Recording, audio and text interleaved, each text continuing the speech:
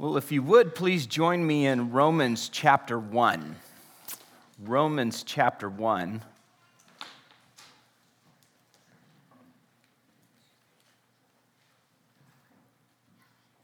Our text today consists of just two verses.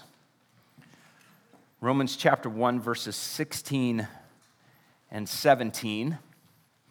I mentioned a couple of weeks ago that the book of Romans is filled with what we call jugular texts, texts that are vital to life, to eternity.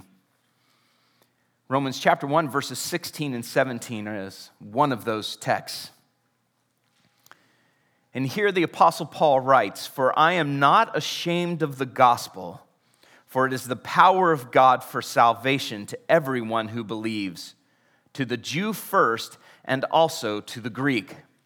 For in it the righteousness of God is revealed from faith for faith, as it is written, the righteous shall live by faith." And Father, we ask this morning that as we come to this precious text, that you will open our hearts, that you will give us understanding. Amen. In verses 1 through 15, Paul has introduced himself and he has greeted the church in Rome. And he has taken pains to explain that he longs to come to Rome and meet them in person. And woven into these pleasantries is a focus on the gospel of God. Paul's mission to preach the gospel and God's will to set him apart for that purpose. It is Paul's obligation, he says. It is his debt, a debt that he owes to his calling.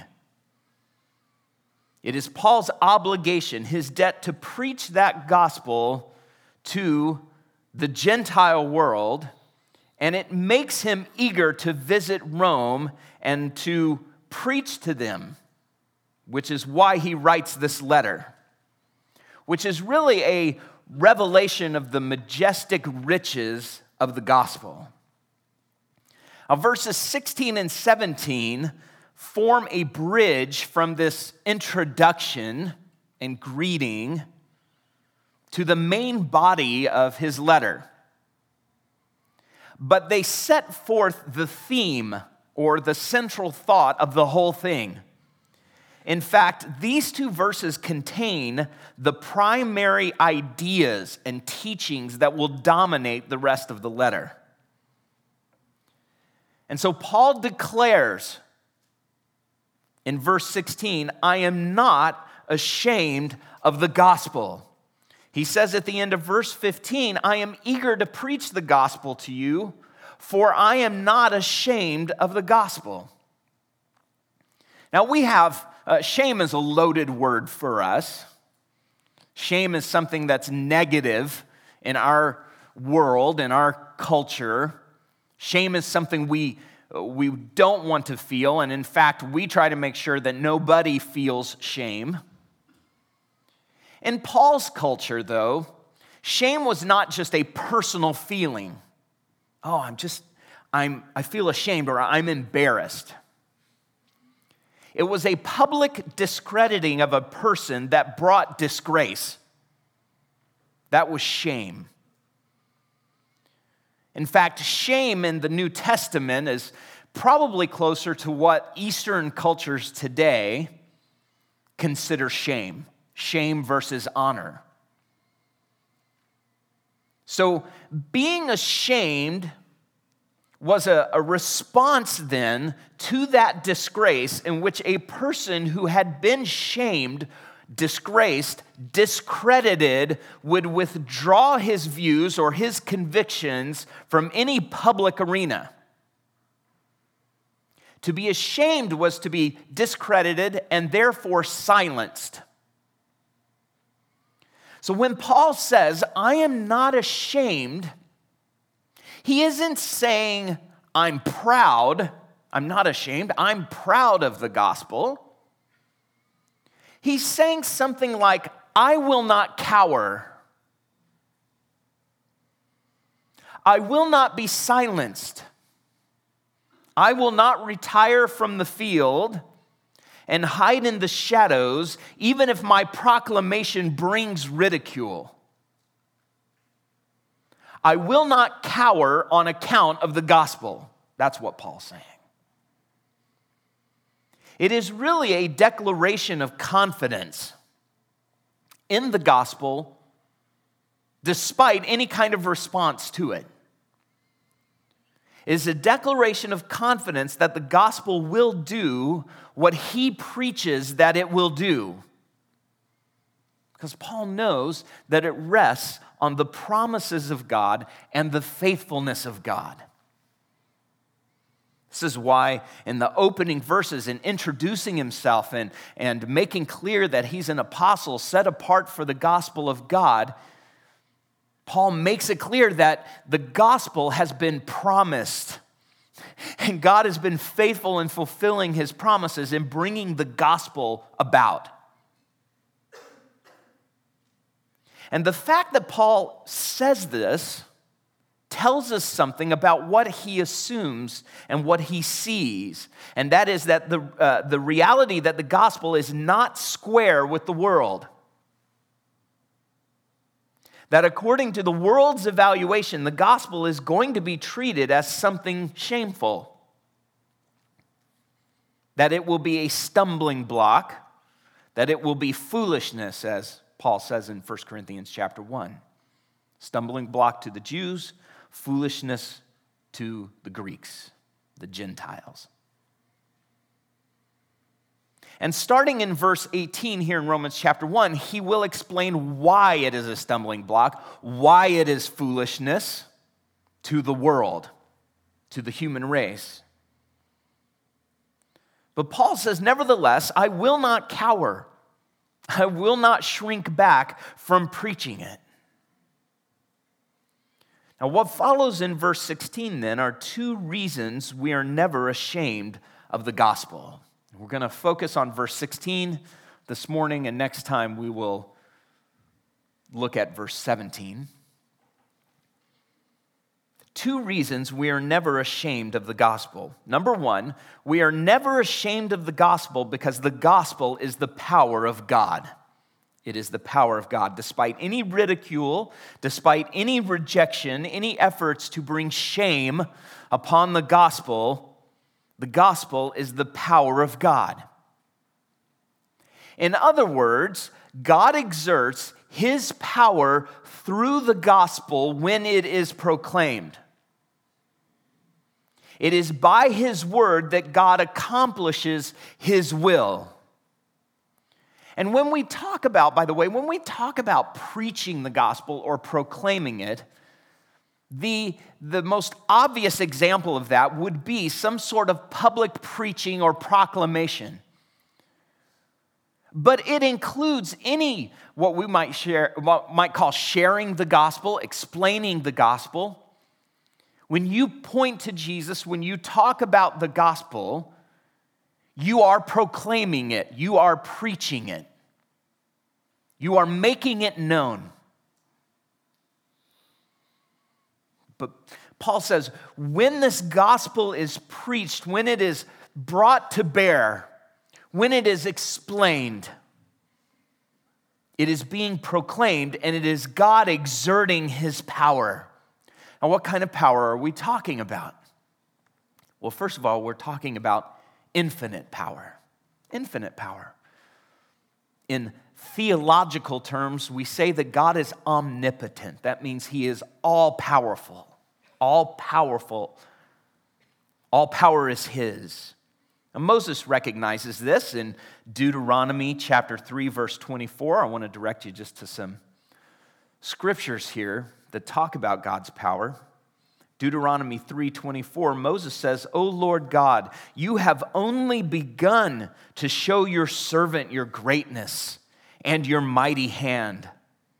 For what God is there in heaven or on earth who can do such works and mighty acts as yours? In other words, there is no other.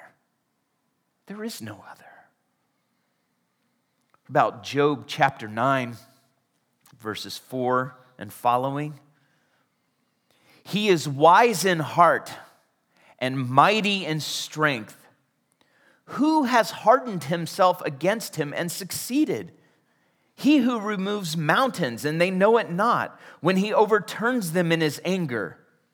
Who shakes the earth out of its place and its pillars tremble. Who commands the sun and it does not rise. Who seals up the stars.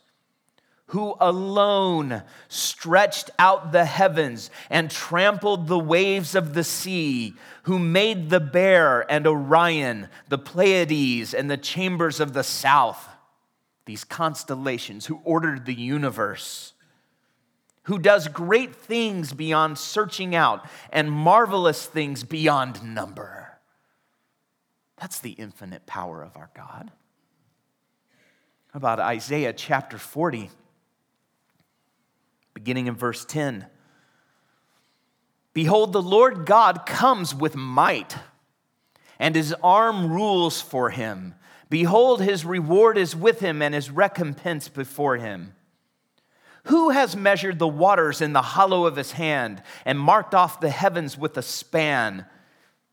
And the picture here is that God has measured out of his reservoirs of water in creation and measured out in the hollow of his hand all of the seas and oceans of the earth and apportioned them.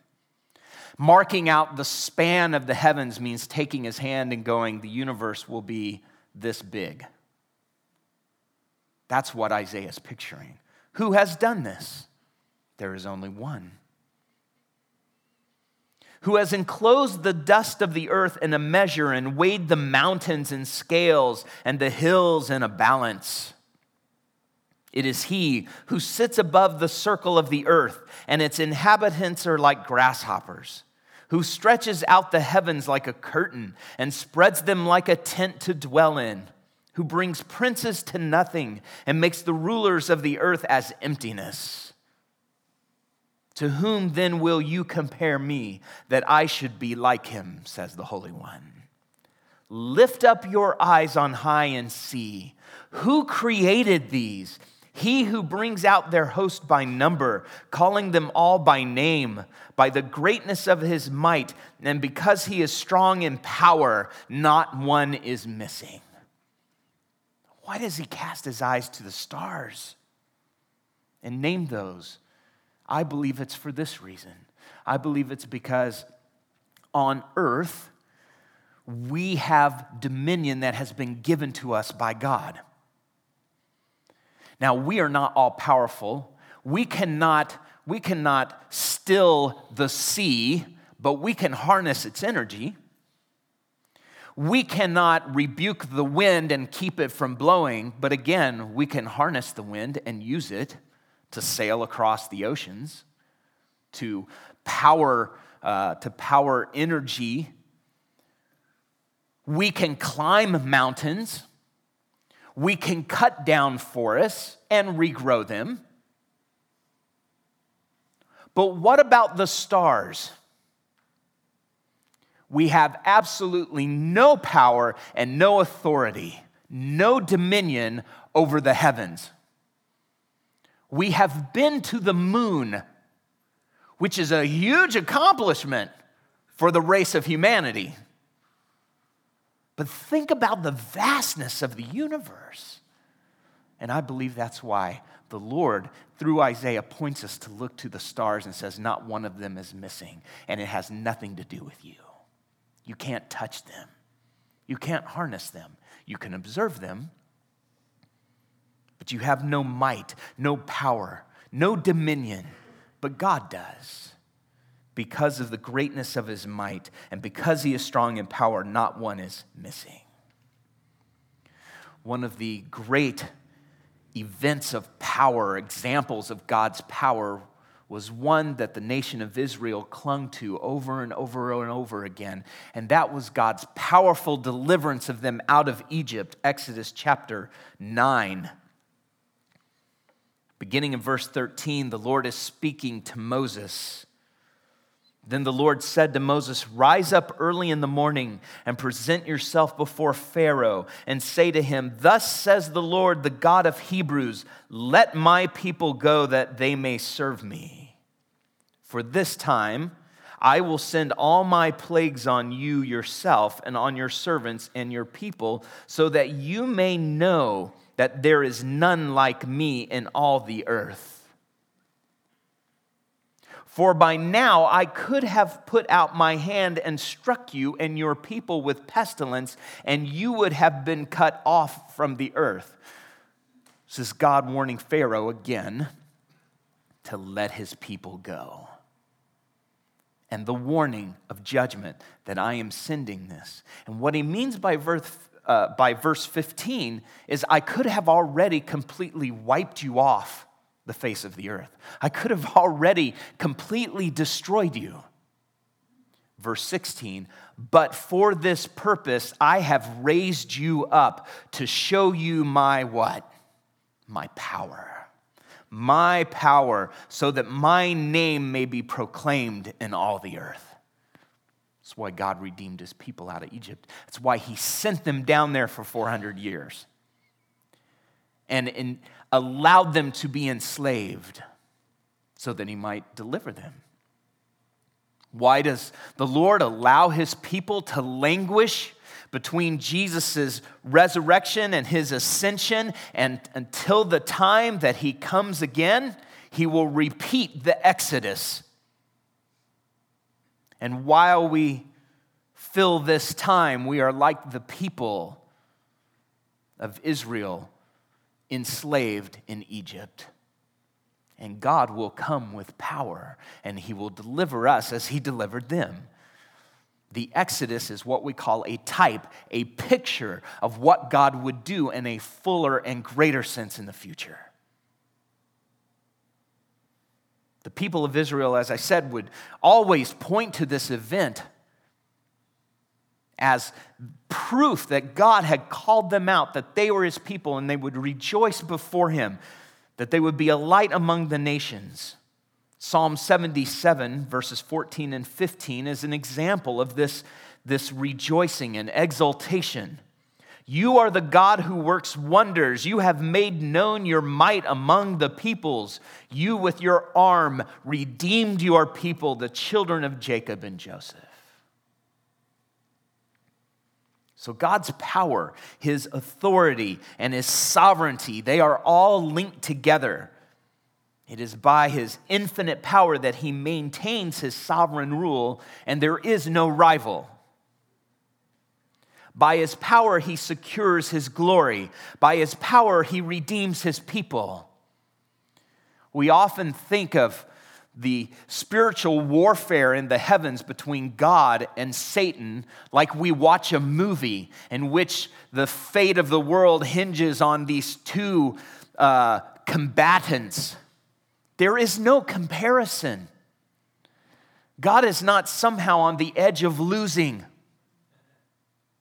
And when God wins, it will be complete and final, and it will be effortless. That is infinite power. And how then does God exert his power? How has God accomplished these things? God exerts his power through his word. God exerts his power through his word.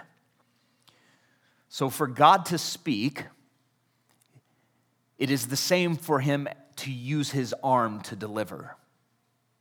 That is the exercise of his power, his might, his strength. Isaiah chapter 55, beginning in verse 10, for as the rain and the snow come down from heaven and do not return there, but water the earth, making it bring forth and sprout, giving seed to the sower and bread to the eater, so shall my word be that goes out from my mouth. It shall not return to me empty, but it shall accomplish that which I purpose and shall succeed in the thing for which I sent it. God's word is powerful, works as he intends it to work. Psalm 147, verse 15, Draws on this same truth. He sends out his command to the earth. His word runs swiftly. Nothing hinders it. In Jeremiah 23, verse 29, the Lord asks this question, "Is not my word like fire, declares the Lord, and like a hammer that breaks the rocks in pieces?" Psalm 33, verses 8 and 9, "Let all the earth fear the Lord. Let all the inhabitants of the world stand in awe of him. For he spoke, and it came to be. He commanded, and it stood firm." Here he's talking about the creation of the world and all of its inhabitants. Jeremiah 27, verse 5, "It is I who by my great power and my outstretched arm have made the earth, with the men and animals that are on the earth, and I give it to whomever it seems right to me." Now think about what God says here. By my great power, my outstretched arms, I have made the earth, with the men and animals that are on the earth. Now listen to Hebrews chapter 11, verse 3.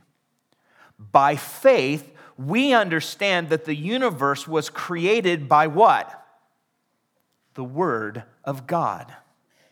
So that what is seen was not made out of things that are visible."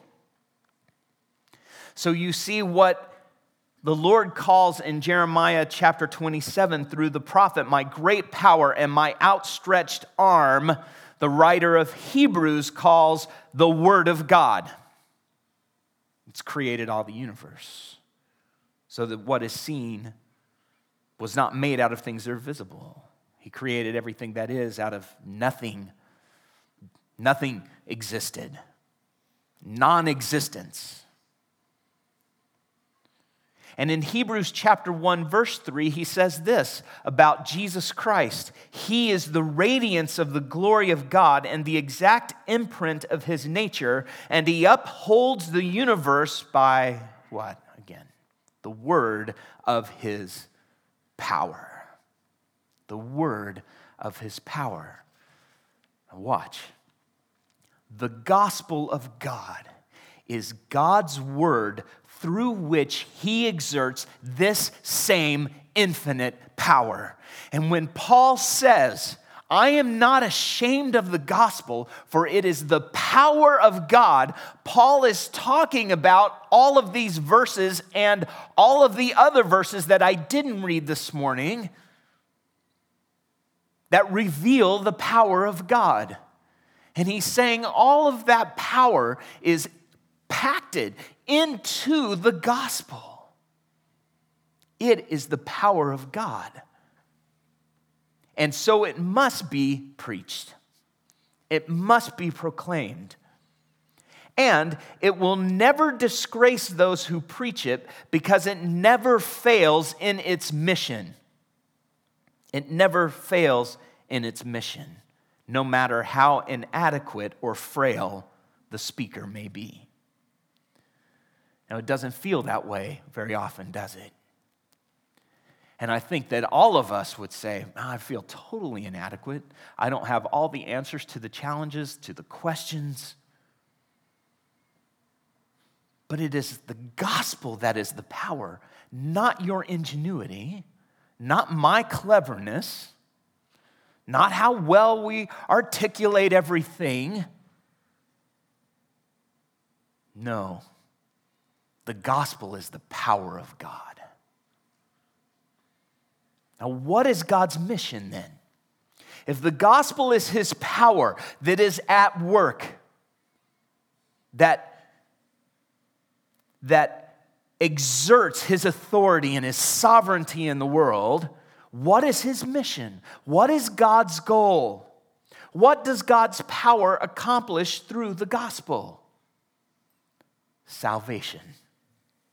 Salvation. And so we are never ashamed of the gospel, because the gospel saves everyone who believes. The gospel saves everyone who believes. By the power of his word, God creates the universe. By the power of his word, he sustains the universe. He upholds it. By the power of his word, God rules the universe. By the power of his word, he secures his glory. By the power of his word, he redeems his people. And the gospel is the power of God for salvation. Salvation, to be saved, is to be delivered. It is to be rescued. Now, sometimes the word salvation in the Bible can refer to what we experience when we first come to Christ, when we are converted, when we are born again. And so in this sense, it's right for us to say that we have been saved, that is, we are already saved. The Bible, the New Testament, speaks of our faith and our lives as Christians in that sense sometimes. Just for an example, 1 Timothy chapter 2, verses 3 and 4, Paul writes, "This is good, and it is pleasing in the sight of God our Savior, who desires all people to be saved and to come to the knowledge of the truth." Do you see what he's saying there?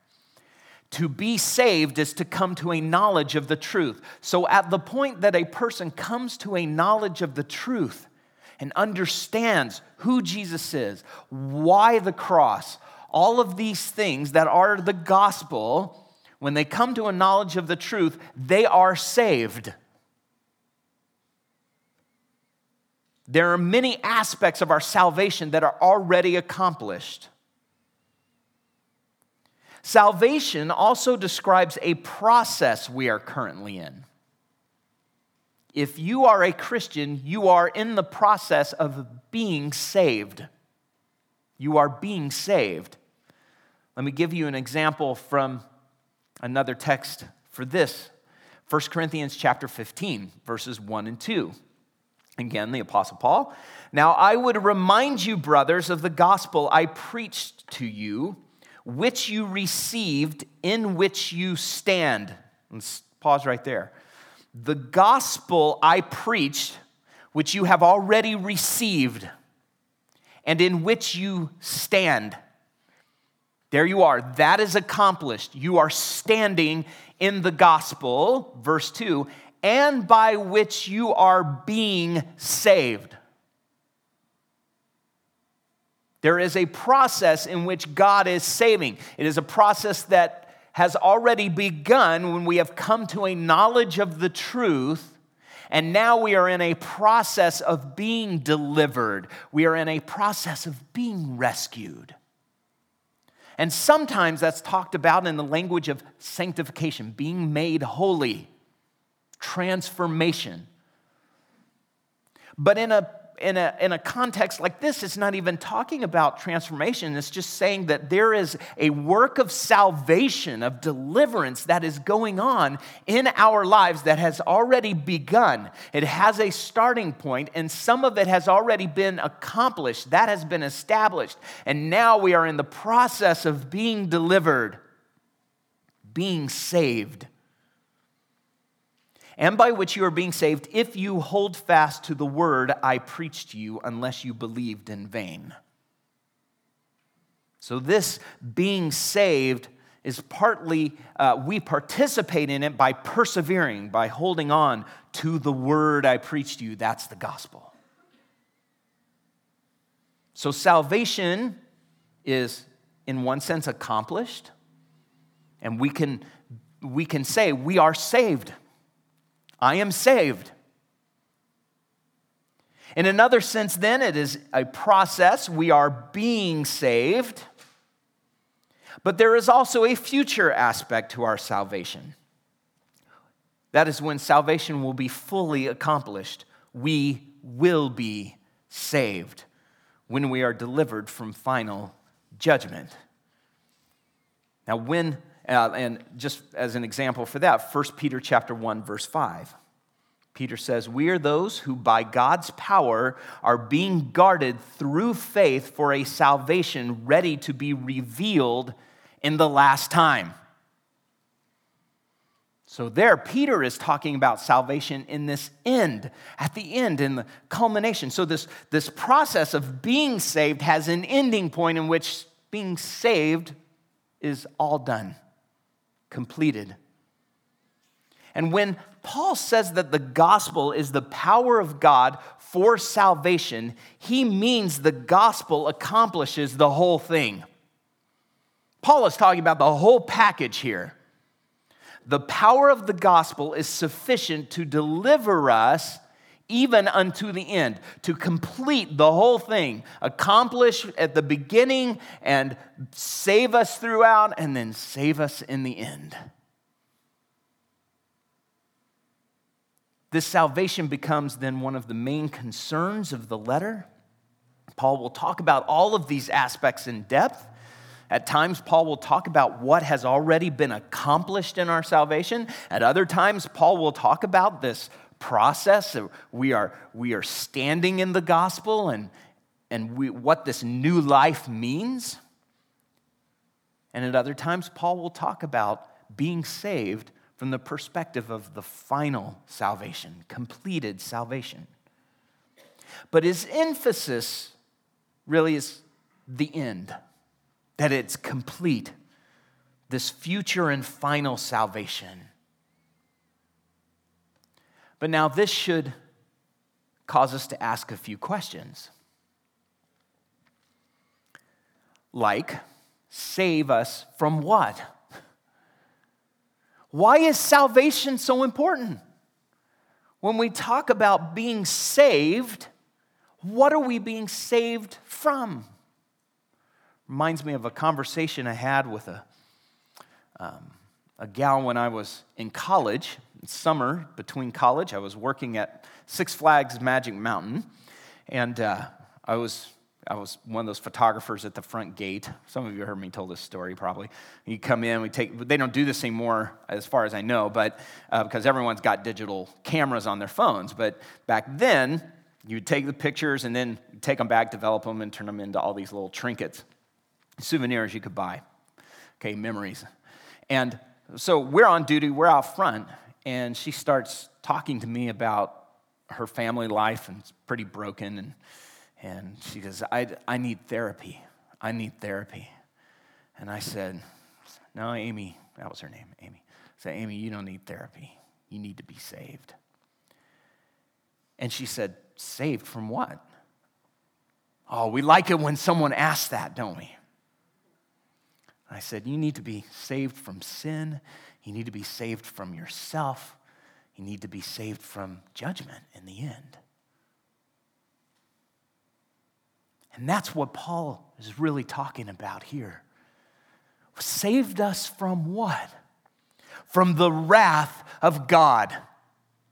From God's wrath, his angry judgment that awaits every person and the whole human race.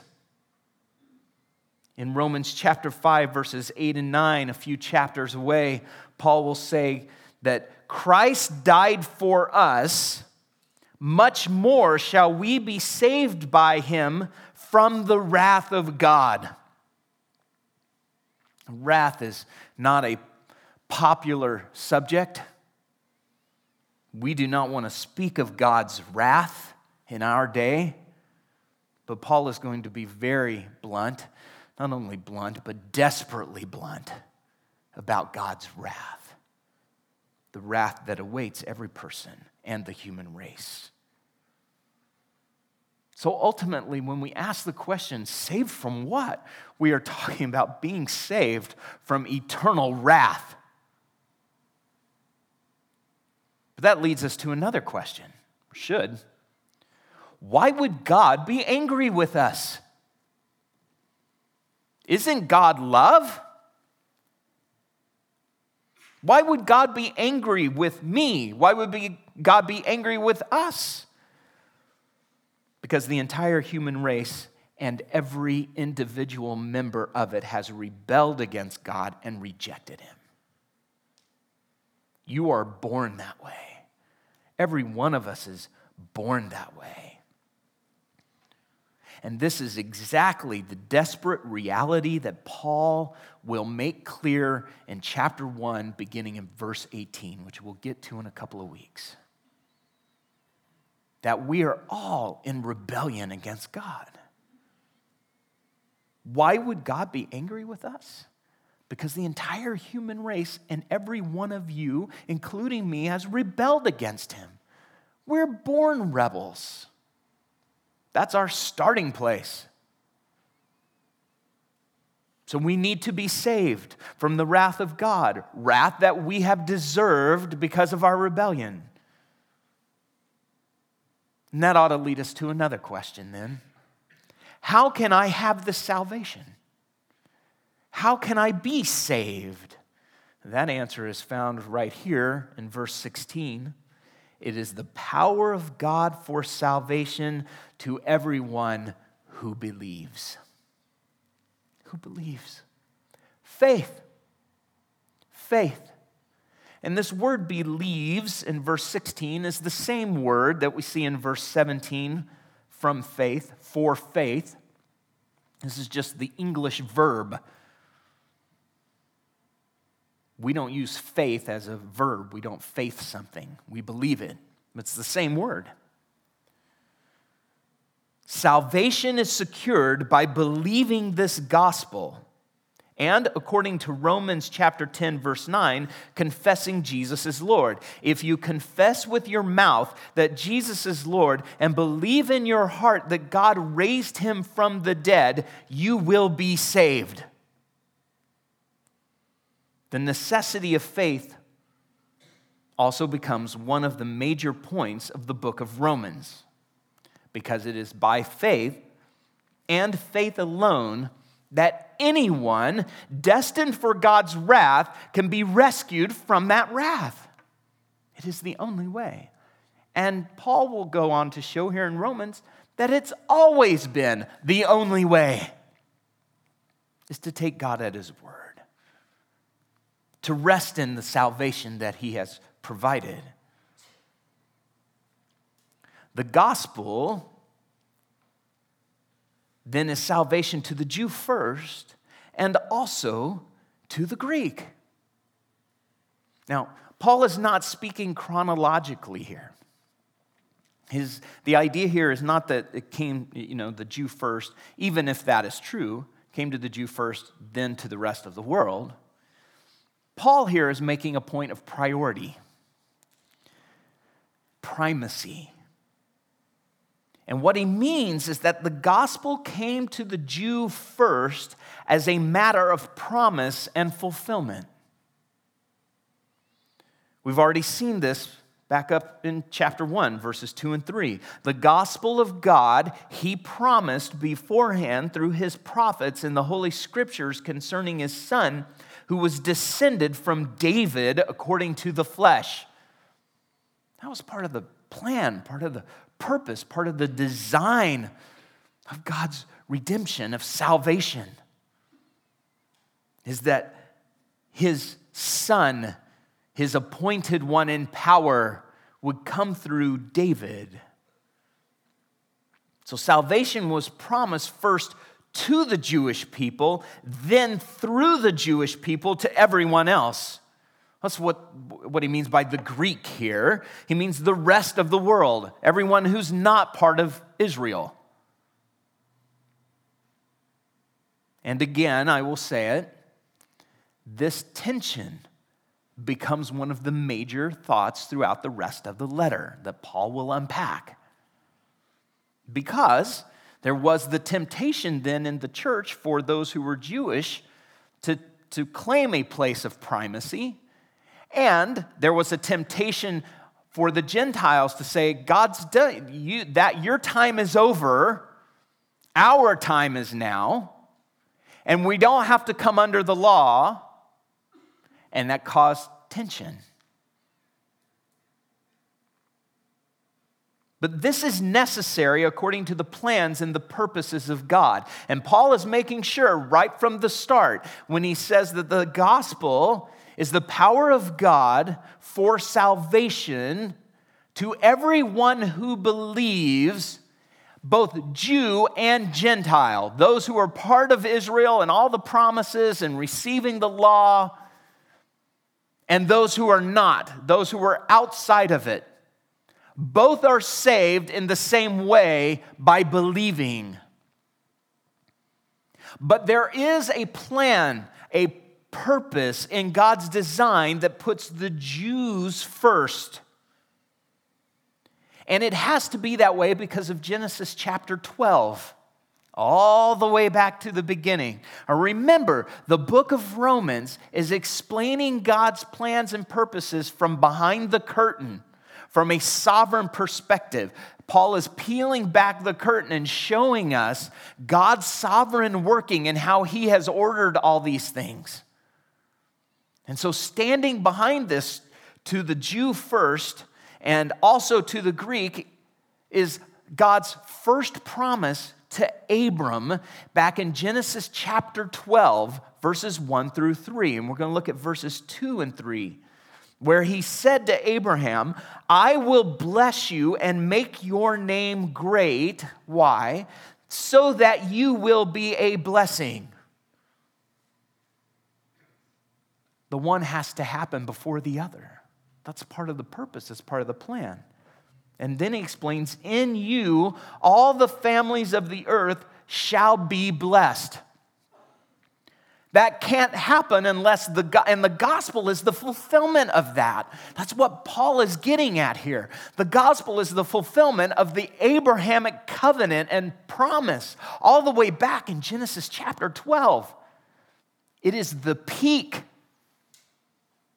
When we come to the gospel, we are coming to the mountain peak of all of God's designs and purposes and history. And it is the highest peak. And when you stand at the top of the gospel, you can see all of history and the future, and they all make sense because of the vantage point that the gospel gives us. And it all started back here in Genesis chapter 12.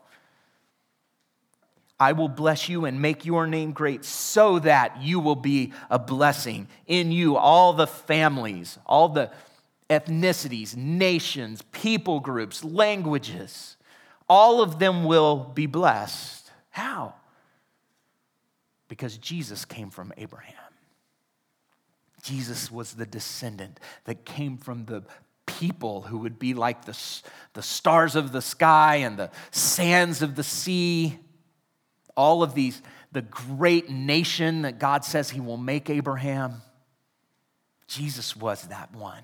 And it is through him, Jesus represents all of that promise. And through him come the blessings to all of the families of the earth. For that reason, salvation comes through the gospel, first to the Jew and also to the Greek. This is part of the plan.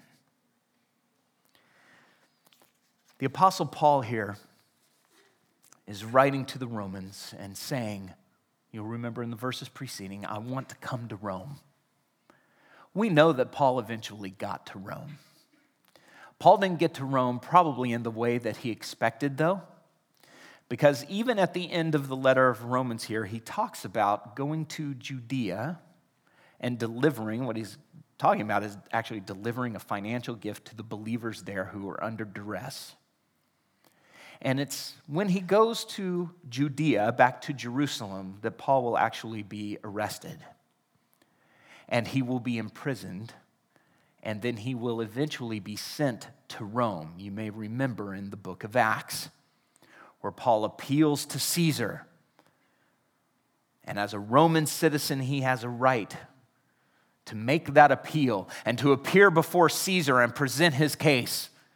And so he is sent to Rome, not there mainly to come and visit the church, but as a prisoner, preaching the gospel. And so when he gets to Rome, we find him in Acts chapter 28, the very end of the book of Acts, speaking first to the Jews. when Paul comes to Rome, he's under guard, but he sends word to the Jews in the city. His first audience is the Jews. And we see played out in the last chapter of Acts in the city of Rome a fulfillment in Paul's ministry that he gives us a preview to right here. Acts 28, beginning in verse 23. When they had appointed a day for him, they came to him at his lodging in greater numbers. He had already had some interaction with the Jewish leadership, and he said, they said, we've heard about you, and the things we've heard are not good. Paul says, that's part of the reason I'm glad to be here. I want to share with you. I want to talk to you about what happened and why I'm in prison, how I was framed by the Jewish leaders in Jerusalem. And so he makes this appeal, and they say, okay, let's set a date. So they come back, and that's what's happening here. They come back to his lodging in greater numbers. From morning till evening, he expounded to them, testifying to the kingdom of God and trying to convince them about Jesus, both from the law of Moses and from the prophets, the scriptures. And some were convinced by what he said, but others disbelieved. And disagreeing among themselves, this started an argument among them as to the truthfulness and accuracy of what Paul is preaching. Disagreeing among themselves, they departed after Paul had made one statement. The Holy Spirit was right in saying to your fathers through Isaiah the prophet, go to this people and say, you will indeed hear but never understand, and you will indeed see but never perceive. For this people's heart has grown dull, and with their ears they can barely hear, and their eyes they have closed, lest they should see with their eyes and hear with their ears, and understand with their heart and turn, and I would heal them. To the Jew first. But there's rejection as a whole. Even if some will believe, as a whole there is rejection. Verse 28, therefore let it be known to you that this salvation of God has been sent to the Gentiles. They will listen. You see, so everything Paul is saying here is exactly then what he does when he gets to Rome. And we find Paul at the end of this chapter here preaching the kingdom of God and the gospel without hindrance. So everything that Paul has been saying here that he wants to do, he ends up doing. But these verses 16 and 17, are verses that ought to be emblazoned across the minds and hearts of God's people. I am not ashamed of the gospel, for it is the power of God for salvation to everyone who believes, to the Jew first and also to the Greek. For in it the righteousness of God is revealed from faith for faith, as it is written, the righteous shall live by faith. And verse 17 we'll get to next time. Let's pray.